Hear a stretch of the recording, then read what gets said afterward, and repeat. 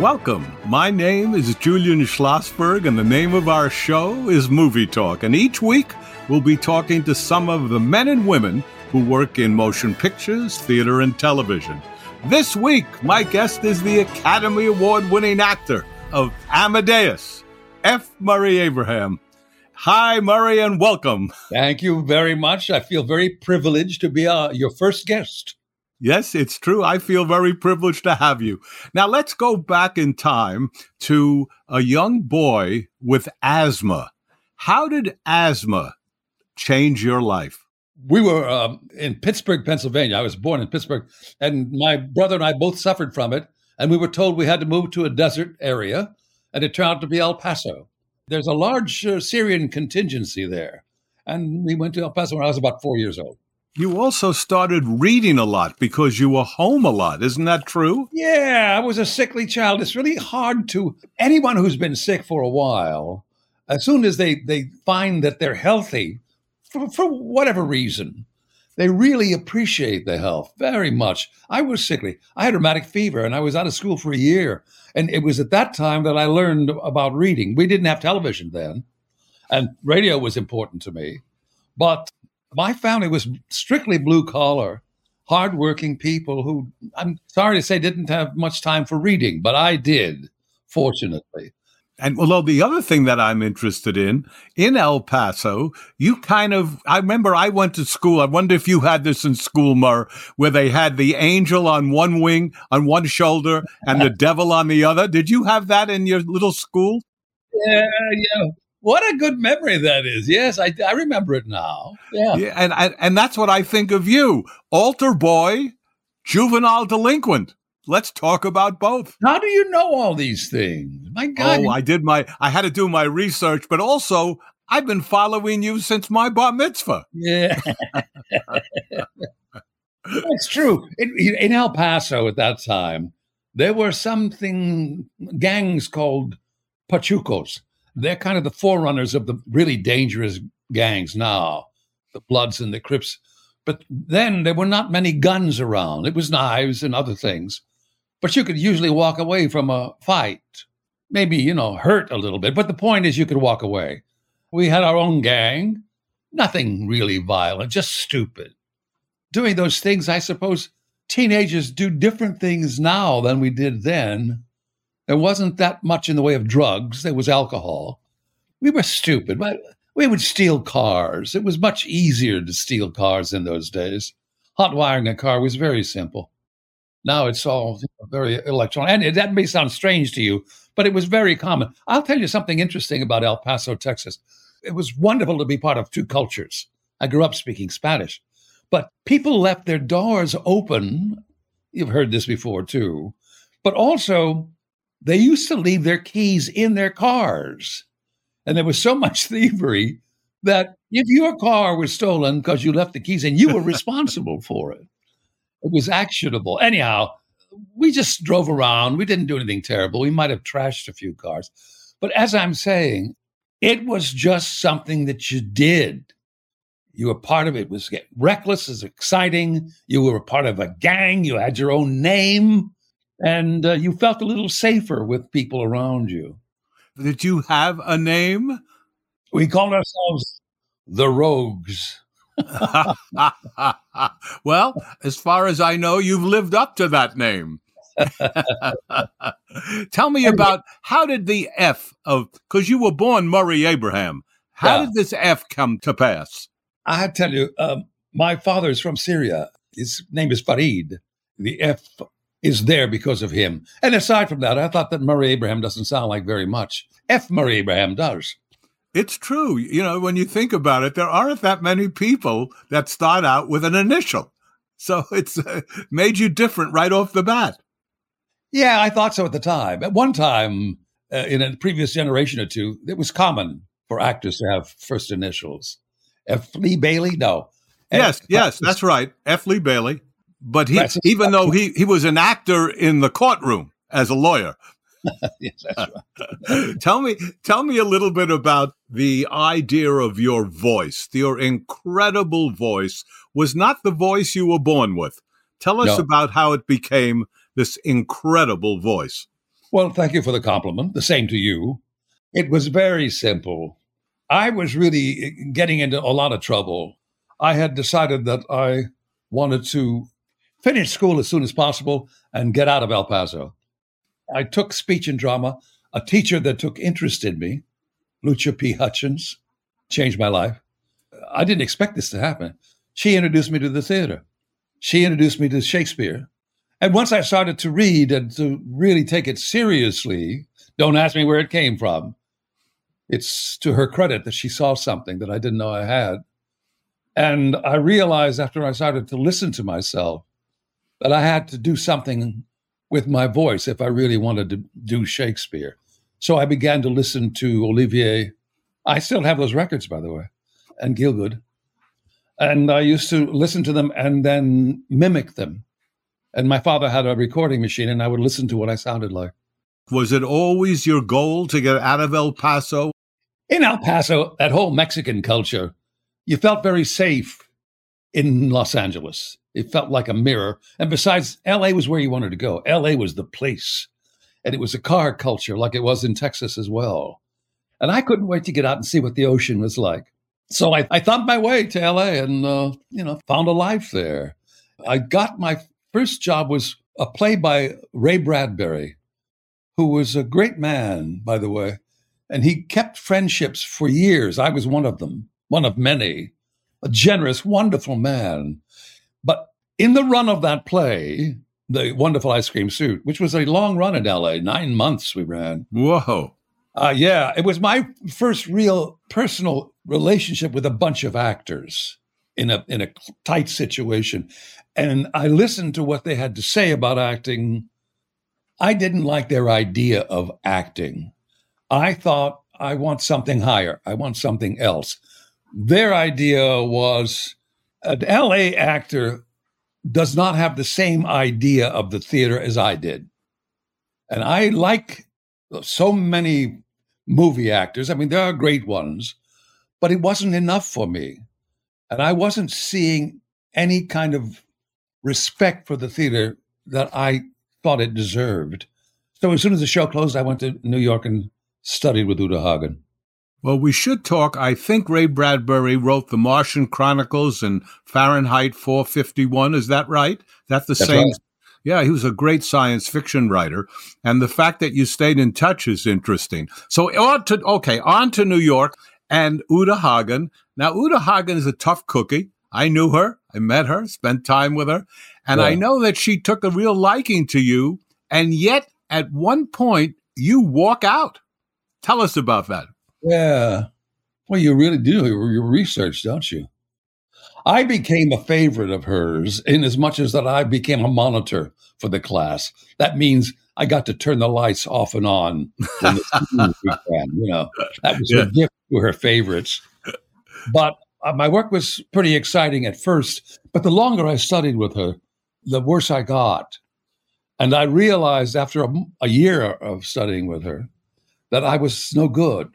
I wasn't trusting myself. What I had been trying to do is adopt everything that she was teaching and push away or disregard what I brought to the theater. I was no longer trusting my instinct, is what I'm trying to say. I was trying simply to please Uta Hagen. And that's a real problem with most great teachers.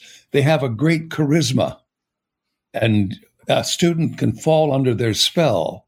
And some of them stay with that teacher and never go anywhere else.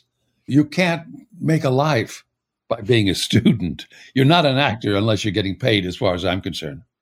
Tell me a little bit about walking out, though.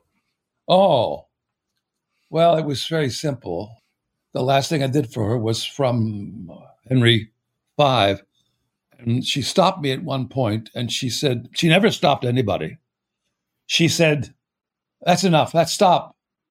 He has a wonderful talent and he pisses all over it." Whoa. So I walked out. I left. I was brokenhearted. But after I stayed away, I began to rediscover myself. And I realized that she did it deliberately to get rid of me. She knew what had happened. Huh. That's interesting. Well, you stayed in touch, though, didn't you, a bit? Yeah. Yeah, she was very good to me. She was very supportive. I wrote sometime later that I was going to be doing Cyrano, and I reread her books because they were so helpful. And she sent me a note saying she really appreciated it. And when she died, it turns out that she kept that note that I wrote her. Oh, she did appreciate it. They sent me a copy. Yeah. It was great because it meant so much to me. Oh, yes. So, okay, you're now in New York. You're studying with Uta Hagen. I imagine you're doing some theater, but you've not been in front of a camera. But you start with commercials. What did commercials do for you? Anything at all? Oh, yeah. It was very different then. In those days, I think maybe 90% of the commercials in this country were made here in New York. And you could do 6 or 7 or 8, maybe 10 auditions a day. Wow. You found yourself running from one place to another. And that was a kind of a training for the camera, by the way. That was where my camera training came from. I became pretty proficient at it. After a while, I was making a living finally, but I also was getting slick. And I was worried about that because I still was doing theater when I could, which was not paying nearly what commercials paid. I made a lot of money, but in those terms, a lot of money. But the point is, I decided at one point that I had to stop doing commercials because I knew what was happening. It was the same kind of a thing in other terms that I experienced with Miss Hagen. That's what I was just going to say. Yeah. I never called her Uta, by the way. I couldn't do that. Anyway, Miss Hagen. But it was the same kind of thing. And I thought, that's the next step. I've got to do this. And I stepped away from it. And it was pretty tough for a while, but it was worth it. It's important to do that. You have to be aware that you're shaping yourself. You're not letting yourself be shaped. A very important thing, yes, I'd say. And as you say, actors often fall under the Schlossberg, etc., and that's not necessarily the best thing. Let's talk, though, in terms of, I want to just announce to everyone listening that this man paid his dues. If you want to look at credits, if you want to see a guy who starts out in little roles in major movies and then all of a sudden explodes. But let's go to the little roles at the beginning. Let's talk about George C. Scott in They Might Be Giants, or Al Pacino in Scarface. Let's talk about what that must have meant to you. You're working with 2 major stars. You've got small roles. Did you observe? What did you find working with them or watching them? The important thing that I observed with both of them is that each one was absolutely professional. All those stories about George Scott, he was not a bad boy at all on that film. And it was tough filming. It was really so cold, the cameras froze at one point. He never complained, not one time. And he was always delivering. I was very happy to see that. It also told me that you can't believe all the stories you hear. But with Al, it was another thing because we used to hang out at the same cheap bars in the old days. We didn't know each other. We used to, drink at the same place. But when he became famous, he was very generous with every actor. And in, for example, Serpico, I had a very small scene with him. And he was so encouraging to each of the other actors. He would say, how do you feel about that? And we're talking about people who have 1 or 2 lines, or sometimes none. Do you want to try it again? Would you like to do a little improvisation? I don't know if there are many actors who do that kind of thing. I'm a big fan of Al's. And I remember, I think I'm right, aren't you in the front seat driving and he's in the back and he wants you want him to go in or he wants you to go in and you're not going to go, I think, right? That's it. We want him to go up and do the bust, and he's dressed for it. And we say, you go ahead and you get them to open the door and we'll be there, your backup. And what happens is he gets stuck in the doorway because they suspect him and he can't move. And he's at the mercy of these drug dealers and we don't go to help him. Whoa. And there's a moment in there where Lumet showed us thinking about what should we do. It was a wonderful moment. It's funny to be talking about myself that way, but there aren't really, I have to share with you, There aren't many moments in my films that I like to think about, that I enjoy looking at. And there's one moment there in that little thing that I like very much. I'm proud of that. But it's the same of Amadeus. There's a lot in that I can't bear looking at. I really can't. Why? Because all I see is the mistakes. All I see is the things I could have done, should have done. The timing could have been better, or the gesture or something. But there's some stuff that's pretty good. I would say good enough for you to win the Academy and the movie to win the Academy and Milos to win the Academy. I didn't want to get there so fast, but we're there at Amadeus. And I know what I find fascinating. Let's talk about how the hell did a guy get the role that every actor wanted? How did that happen? Well, it's a story. It's been a while. I got to a point where I was refusing work and I was getting nice offers, but I didn't want to be a supporting player anymore. I wanted something more. Again, it was a departure. And that's another leap that's very difficult, as you know, as a producer, as the head of a studio, how difficult that is to convince the money people to give that schmuck who nobody knows, a job that every actor in the world. Anyway, the point is, I got a call. Milos was calling in groups of actors to, let's make this as clear as possible. In those days, and it may still be happening, there were group auditions and they would ask you to improvise. And from the improvisation, they would then select who they wanted to take to the next phase. And then they would audition for certain roles. And when this happened for Amadeus, I said, I don't want to be seen for a supporting role for one more British actor. American actors are at least as good as every British actor, and Americans are not getting a fair shake. And I don't want to see him for this. I don't want to be a bunch of people. I want the role of Salieri. And my agent said, what? I said, no, I mean it. So Milos called again. I don't know why he was asking for me. Maybe he was just asking for a bunch of people, and I was one of them. He asked 3 times for me to come back and be part of that improv organization group.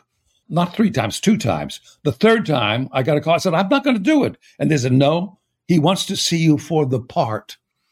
And I must tell you, I don't know where that came from, except that he wasn't seeing in all the people who wanted to do that part, he wasn't seeing what he wanted, what he was hoping to find.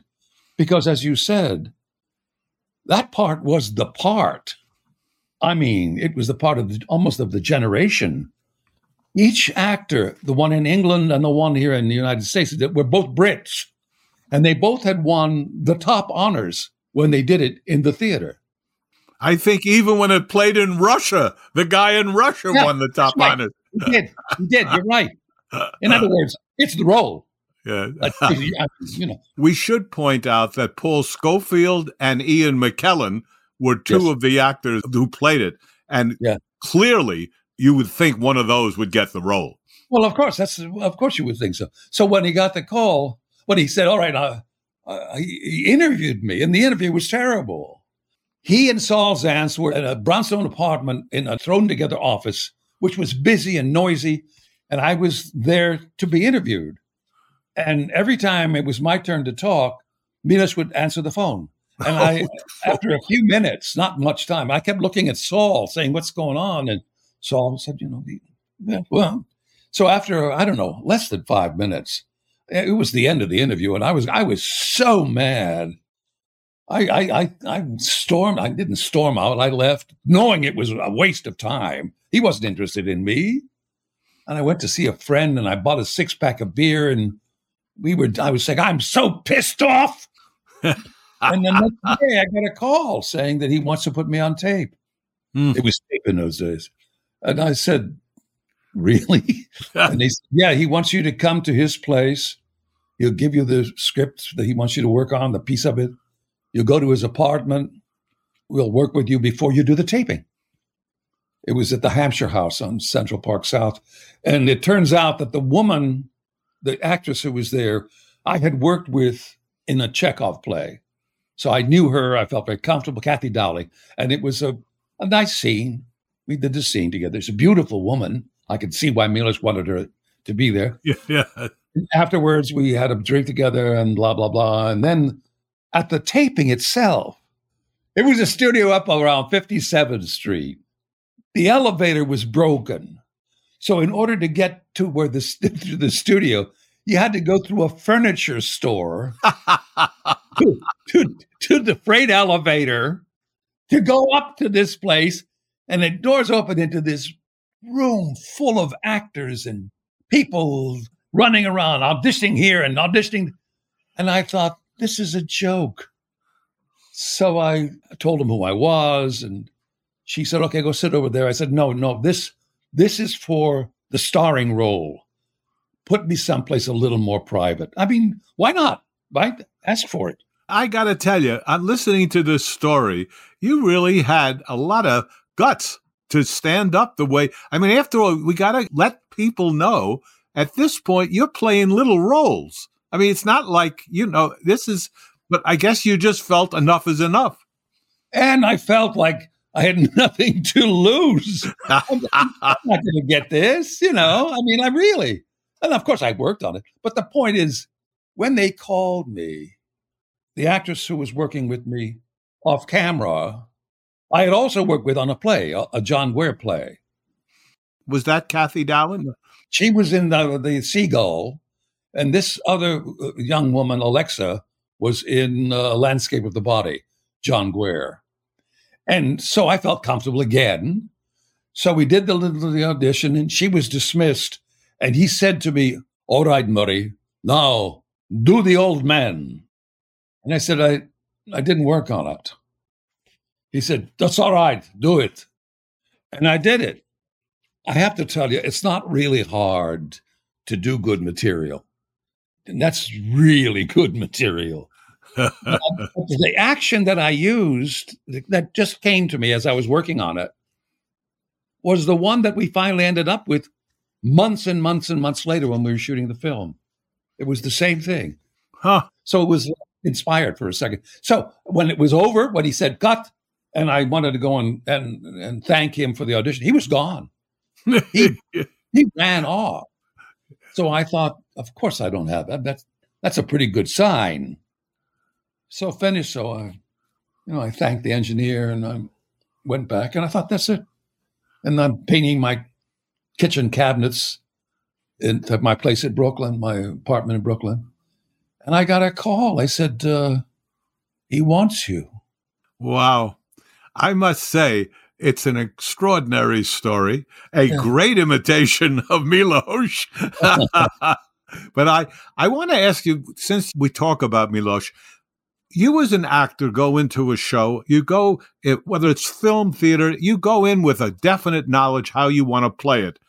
What do you want from a director? What do you expect from a director? I expect a director to know at least as much as I do about my character and about the project itself. I expect him or her to have an idea what they want to accomplish with this piece of work, to have that so clear in their mind that they allow a lot of experimentation within that framework. They allow me to try different things because they're not going to lose track of where they want it to end up. And you always know when an actor does not know what they're doing because they have one idea in mind. And if you don't fit yourself into that, you're going to begin to simply repeat what it is they're asking you to do rather than create something. With Milos Forman or with any good director, and I've worked with some, not a lot, but some, who really trust themselves that much that they'll let you go and then select. But also to have what it takes to communicate with you on your level.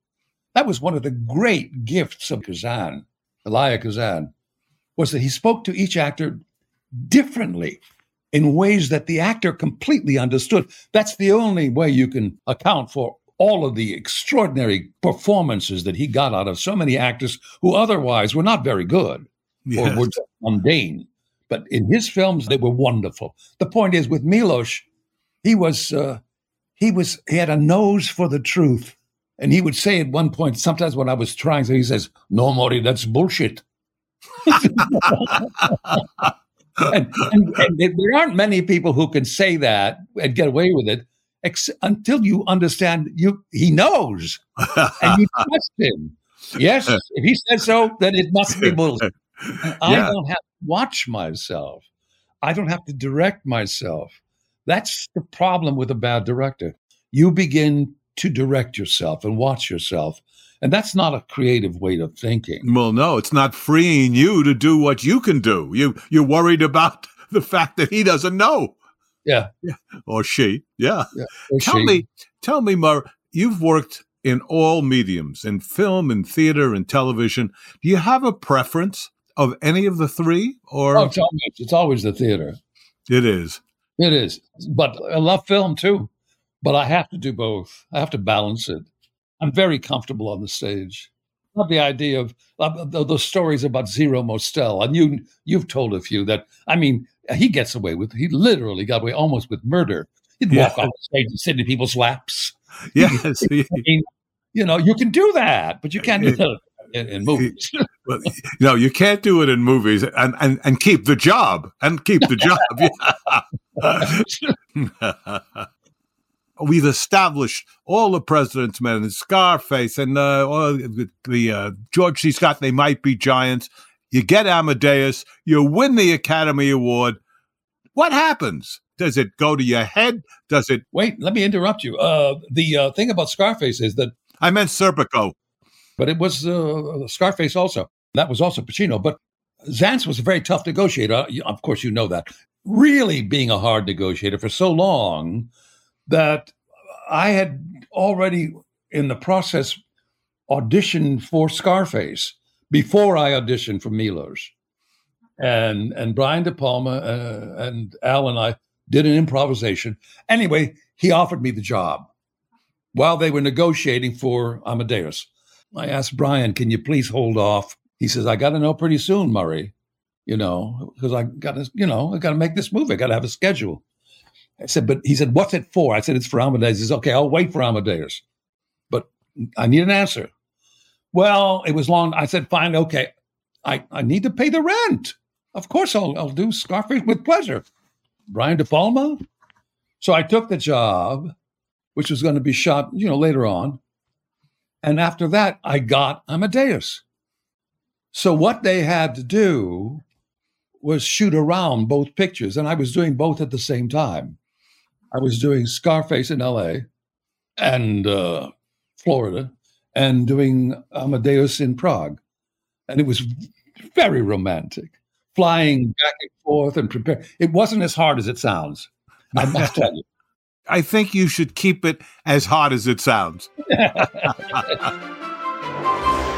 If you like audiobooks, then you will simply love the latest from Julian Schlossberg entitled Try Not to Hold It Against Me.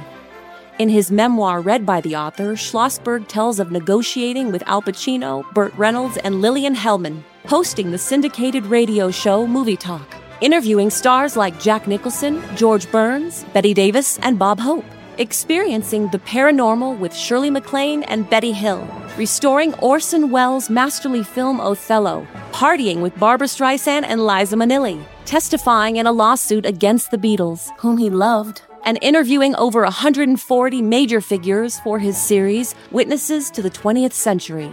With a foreword by Academy Award winner Elaine May, Try Not to Hold It Against Me gives listeners the behind-the-scenes look at the rarely seen but crucial work of a producer. Schlossberg recounts the trials and triumphs of work and play as a theater, film, and TV producer and radio host. It's a one-of-a-kind autobiography read by one of entertainment's true insiders. Try Not to Hold It Against Me is available on Audible or wherever you get your audiobooks. But I want to ask you this. With Amadeus, you win the Academy Award. You're now the best actor of the year. You're a worldwide name. How did it change your life, and how did you handle it? Oh, yeah, well, I didn't handle it. I decided that I wasn't going to do anything except starring roles from then on. Oh. and only really good stuff. I thought they were going to be all Amadeus after that. That's a mistake. That's kind of stupid. No, well, but you were. I was offered some wonderful stuff. I have to tell you, with some very good famous directors. But I said, no, I want the starring part. How dare you? That's the other part that was very damaging. How dare you? That's what the Academy Award did to me. It made me feel really like I knew everything. You know what I mean? That's dangerous. Who wants to be around someone like that? Yeah, I was doing work. I was getting jobs in the theater. I was doing off-Broadway for $90, $100 a week. I was working, but there's a time clock on the fame of an Oscar. And that's what friends of mine, Al, one of them, kept reminding me of. He said, it's good for about 5 years, Murray. You've already gone a year without a major film. Better be careful. Yeah. I insisted. He's right. But it wasn't just him. There were other people. And I said, no, this is not, I'm going to do just classy work only. And they're on my terms, Well, you can't go on that long before people just don't think you're alive anymore. Yes. Yeah. And of course, the reputation then gets damaged. Well, exactly. They say, why isn't he working? Is he an asshole? I'm not an asshole. I'm a nice man, but I did want something more. Yes. But I did pass great opportunities. On the other hand, when a man can do as much Shakespeare as you've done, as much as Chekhov, remember, you've always done the Cyrano. What an incredible role.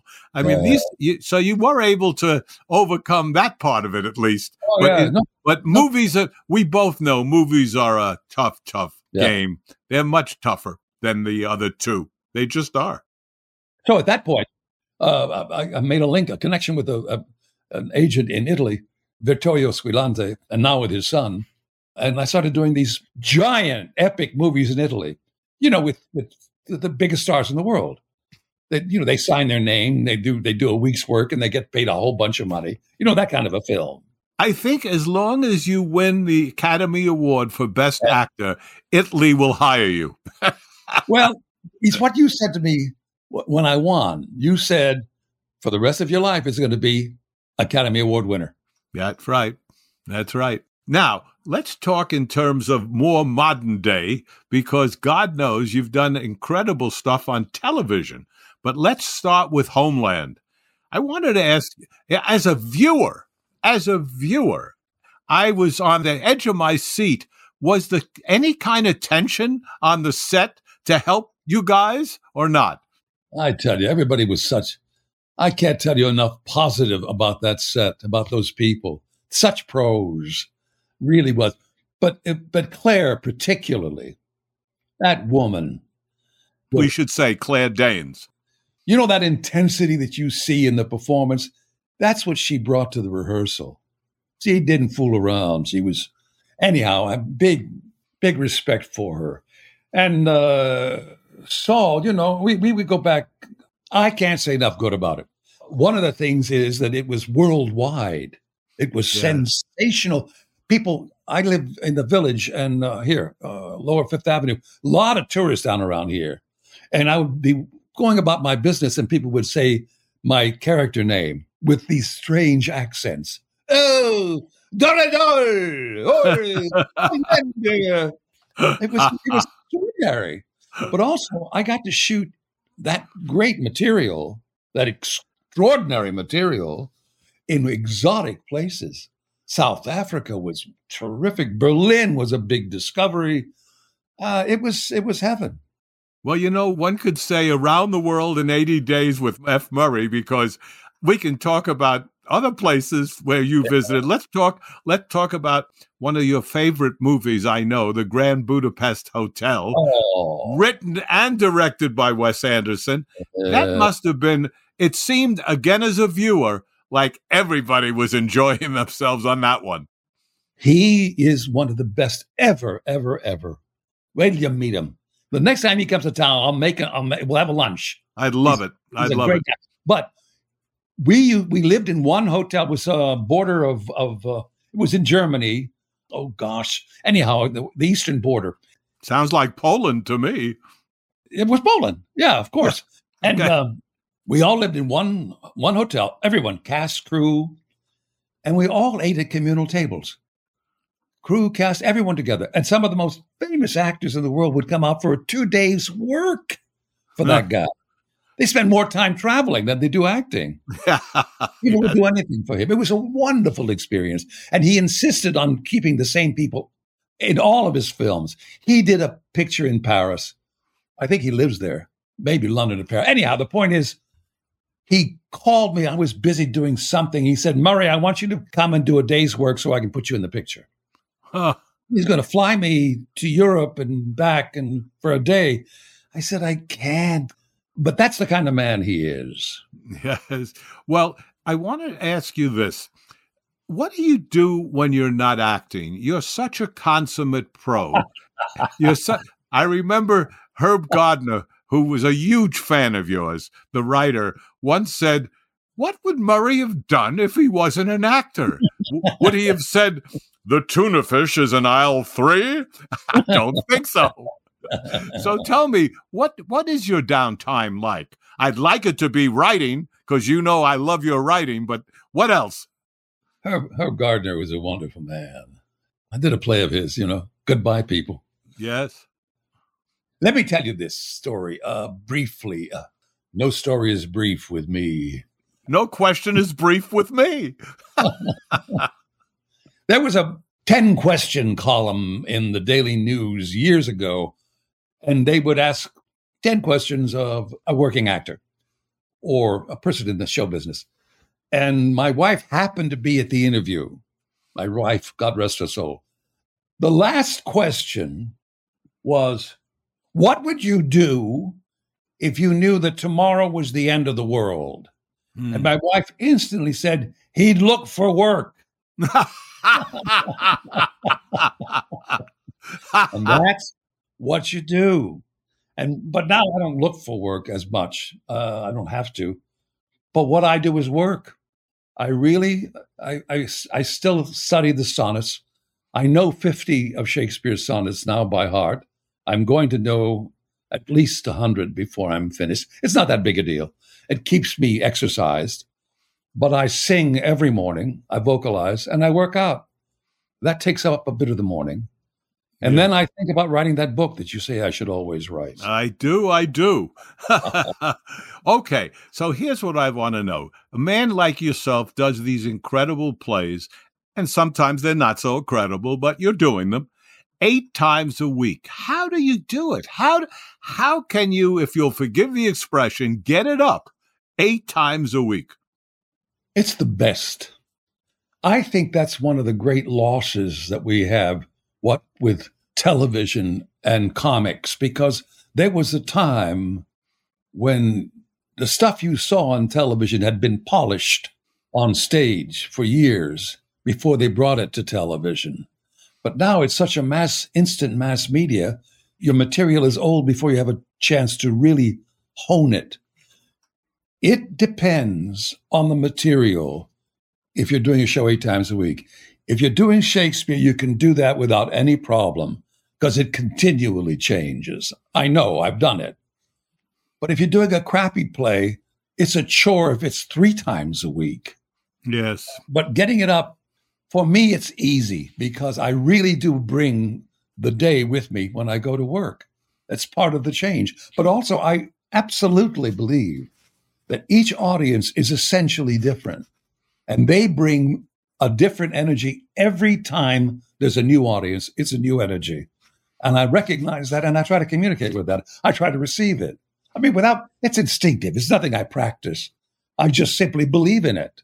And I think they deserve the original, the first performance, as well as anyone on the opening night deserves it. Some people repeat. I can't imagine that. The word for rehearsal in French is répétition, repeat. The other thing is that in New York, I live not far from the Public Theater. And I've done a lot of work there. And when I was doing King Lear, which was a wonderful performance, but not everybody thought so. And as you know, if your phone doesn't ring the day of the reviews, you know it's a bad notice, Yes, right? Well, that's I right. can be clear, it didn't ring. So I'm walking to work, got to go to work the next day anyway. Yes. And on the way, a stranger comes and says, "Did you read what so-and-so said about you?" I said, "No, I haven't read. I won't read the reviews for a couple of weeks." He says, "Boy, he really doesn't like you." I thought, well, Oh, God. great. So, yeah, your performance changes daily thanks to the New Yorkers. Yeah, I would say. Well, a whole new group of people discovered F. Murray Abraham with White Lotus. Oh, Yeah. my golly. And like Wes Anderson, Mike White is the writer-director. Are they similar to you? Are they people that you like working with? Similar in many ways. First of all, they are both writers directors. They both make all the decisions, not all decisions, but they do all the artistic decisions. They keep the same family around them of crews as much as they can, but also his understanding and his love for actors. Wes loves actors, and so does Mike. There's so much happiness on this set. I suppose that comes through, doesn't it?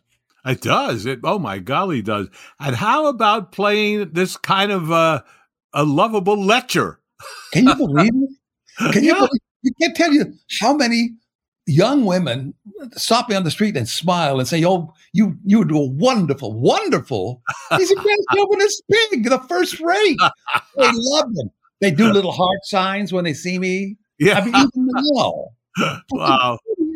What? Okay, thank you. Yes. And for White Lotus, you were nominated for a Golden Globe. You were nominated for a Primetime Emmy. I mean, this has really been, in a way, another resurgence. Oh, absolutely. And the interesting thing about that is interesting.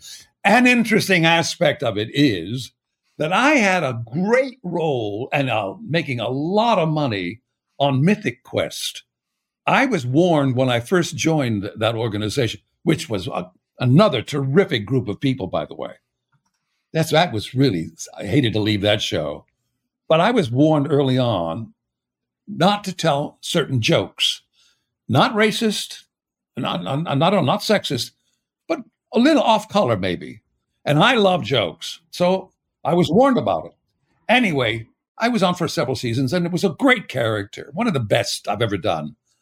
And at one point they said, "No, we have to let you go because you told a joke with a bunch of people and someone was offended." I could tell you the joke now and you would say, "That's not filthy. That's funny." But anyhow, the point is someone did. And I was fired. Essentially, that's what it amounts to. I was fired.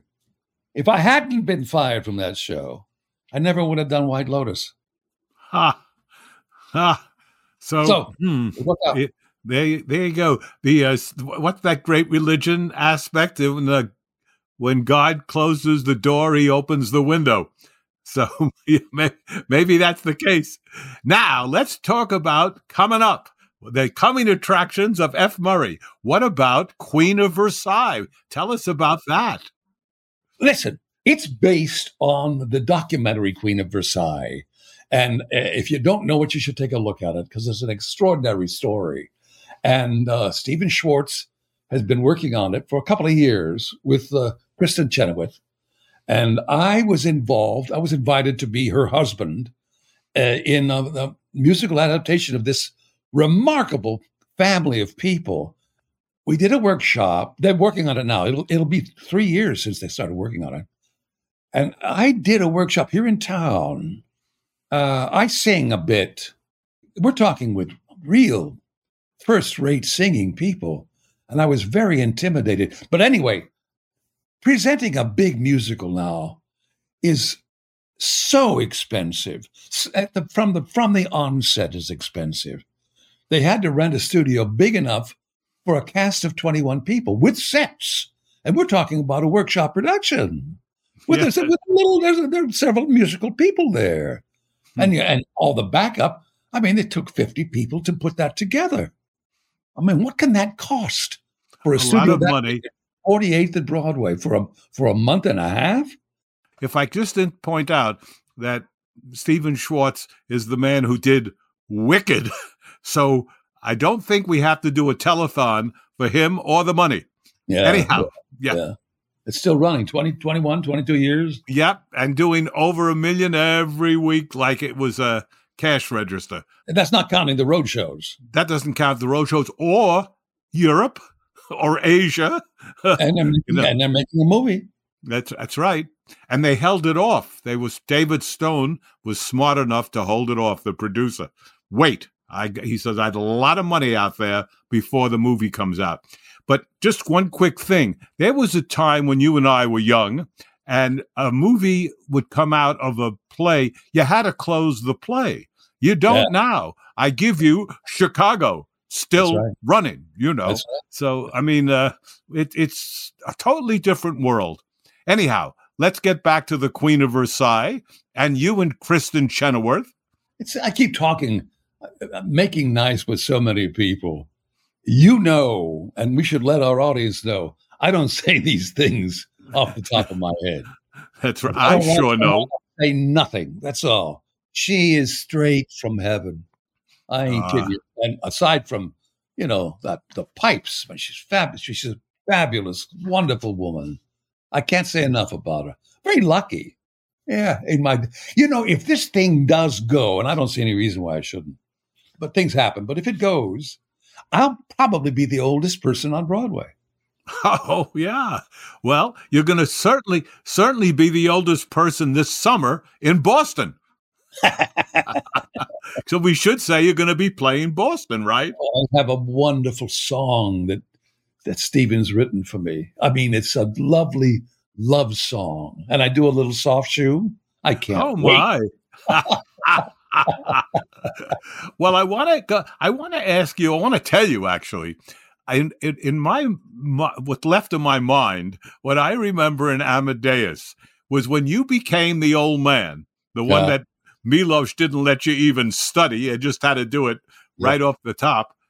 I swear to God, you could play Ben Franklin. I thought I saw Benjamin Franklin. I'll be damned. Yeah, so when you get a chance, see what you think, and then we'll discuss doing the Ben Franklin story. I see what you mean, though. Yeah. Tell me. He was quite a guy. He was quite a character. Yeah. Oh, he's a fascinating man. Yeah. I want to ask you, I know it's hard because this is an incredible career, like 60 years have you've been doing this. Tell me if one said, what was the highlight of your professional career so far? Would you be able to pick out one or two things? It's hard. I have to say Amadeus is so important to me. But I mean, it is, of course, important. But I loved the old man in Amadeus. I loved his humor. I loved his perspective. And I also loved that his fight was not with Amadeus. His fight was with God. I thought, oh, that's God. That's balls. He took on the big boy, Yeah, that's right. You can't get any bigger. That's it. But there's something else. There's another small thing. It was a character. I loved him. A character, if you'll try to remember in the opening scene, when you first meet him in the insane asylum, what is he doing when you meet him? After all the crap he's been through, he's composing. He refuses to give up. It's what you do. It's the work. He still thinks maybe now. I loved him for that. Yeah, I do too. And I think that when people talk about an artist doesn't necessarily become successful. Yeah. An artist can still be an artist. The Cyrano was a favorite. I loved Cyrano. Oh yeah. I did the Burgess translation, so it was in verse, and it's much more romantic than the hooker. But I've done a Greek that I really loved. I love the Greeks, but I loved my King Lear. Oh, by the way, my very favorite, of course, is Shylock. He was a big to me, and I love. But that reminds me, quickly, interjection. When the Times Review came out for my Lear, the headline was "Abraham kills the king." and then years later, but there were some critics who said it was the greatest Lear of our generation. by the way. Wow. But they were very small newspapers. But anyway.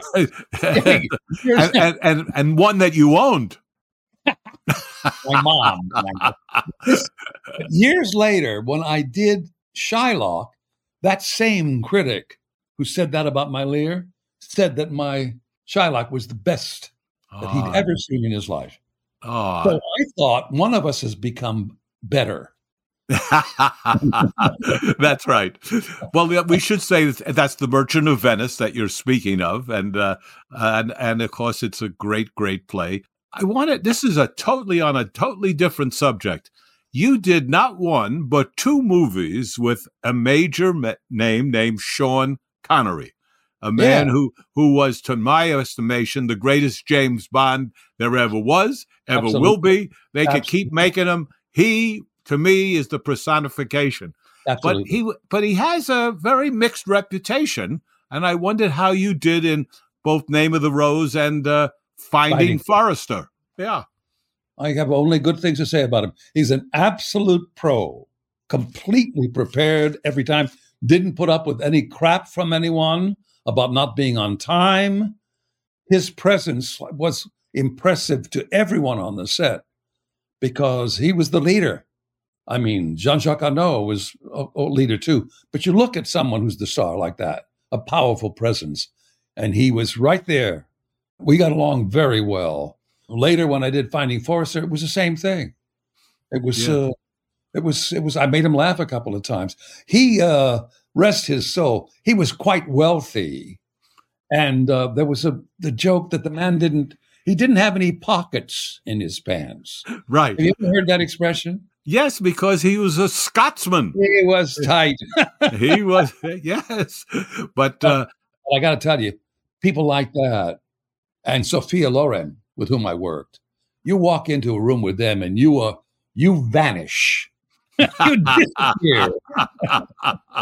Well, Connery was totally overlooked as a fine actor, in my opinion, in many ways.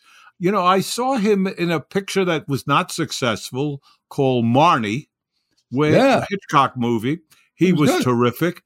Yeah. And then there was a movie, I bet you almost no listener has heard of, called The Offense. It's directed by Sidney Lumet. It stars Sean Connery. It co-stars Trevor Howard. And it's about a young child molester. And Connery is the molester. Really? What courage he had to do that. He totally did. All of them did. And of course, nobody came. I mean, when I say nobody came, nobody came. But what a movie! But it's too much. It was too much for the time. It would be worse now, probably. Well, I don't know what to say, F. Murray Abraham. I think we've done it. But I cannot begin to thank you enough and to tell you how much your friendship means to me, and how much I have to be grateful to Mike Nichols, who introduced us. Yeah, it was a real lucky thing that day when I showed up at that restaurant. That's quite by chance, me and my wife. And he said, "Why don't you come and join us?" And that's when we met. We did, and it was one hell of a night.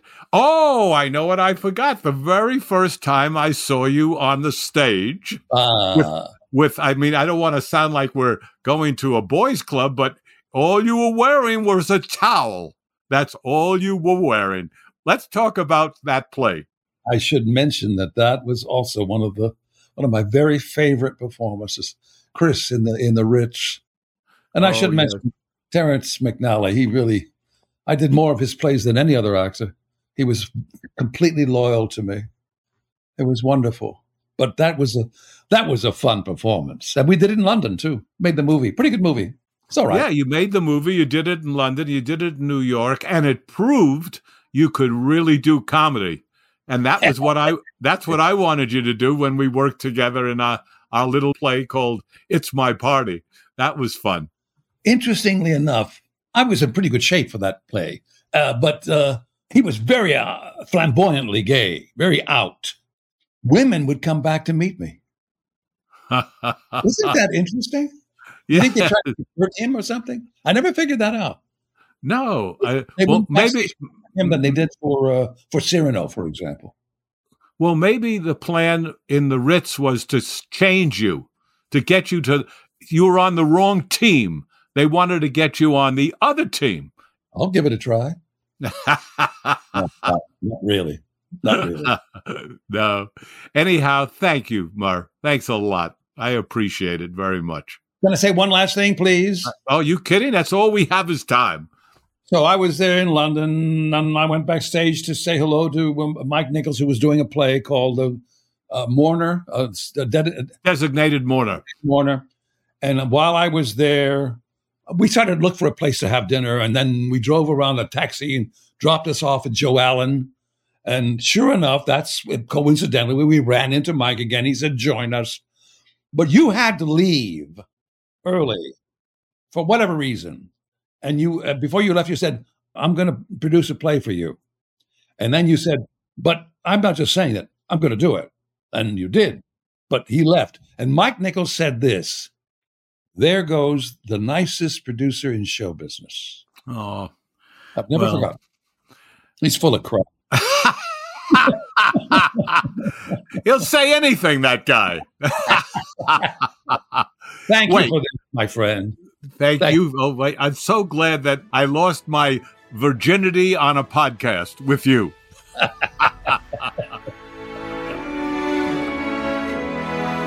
Thanks for joining us on Julian Schlossberg's Movie Talk. Remember to subscribe wherever you get your podcasts.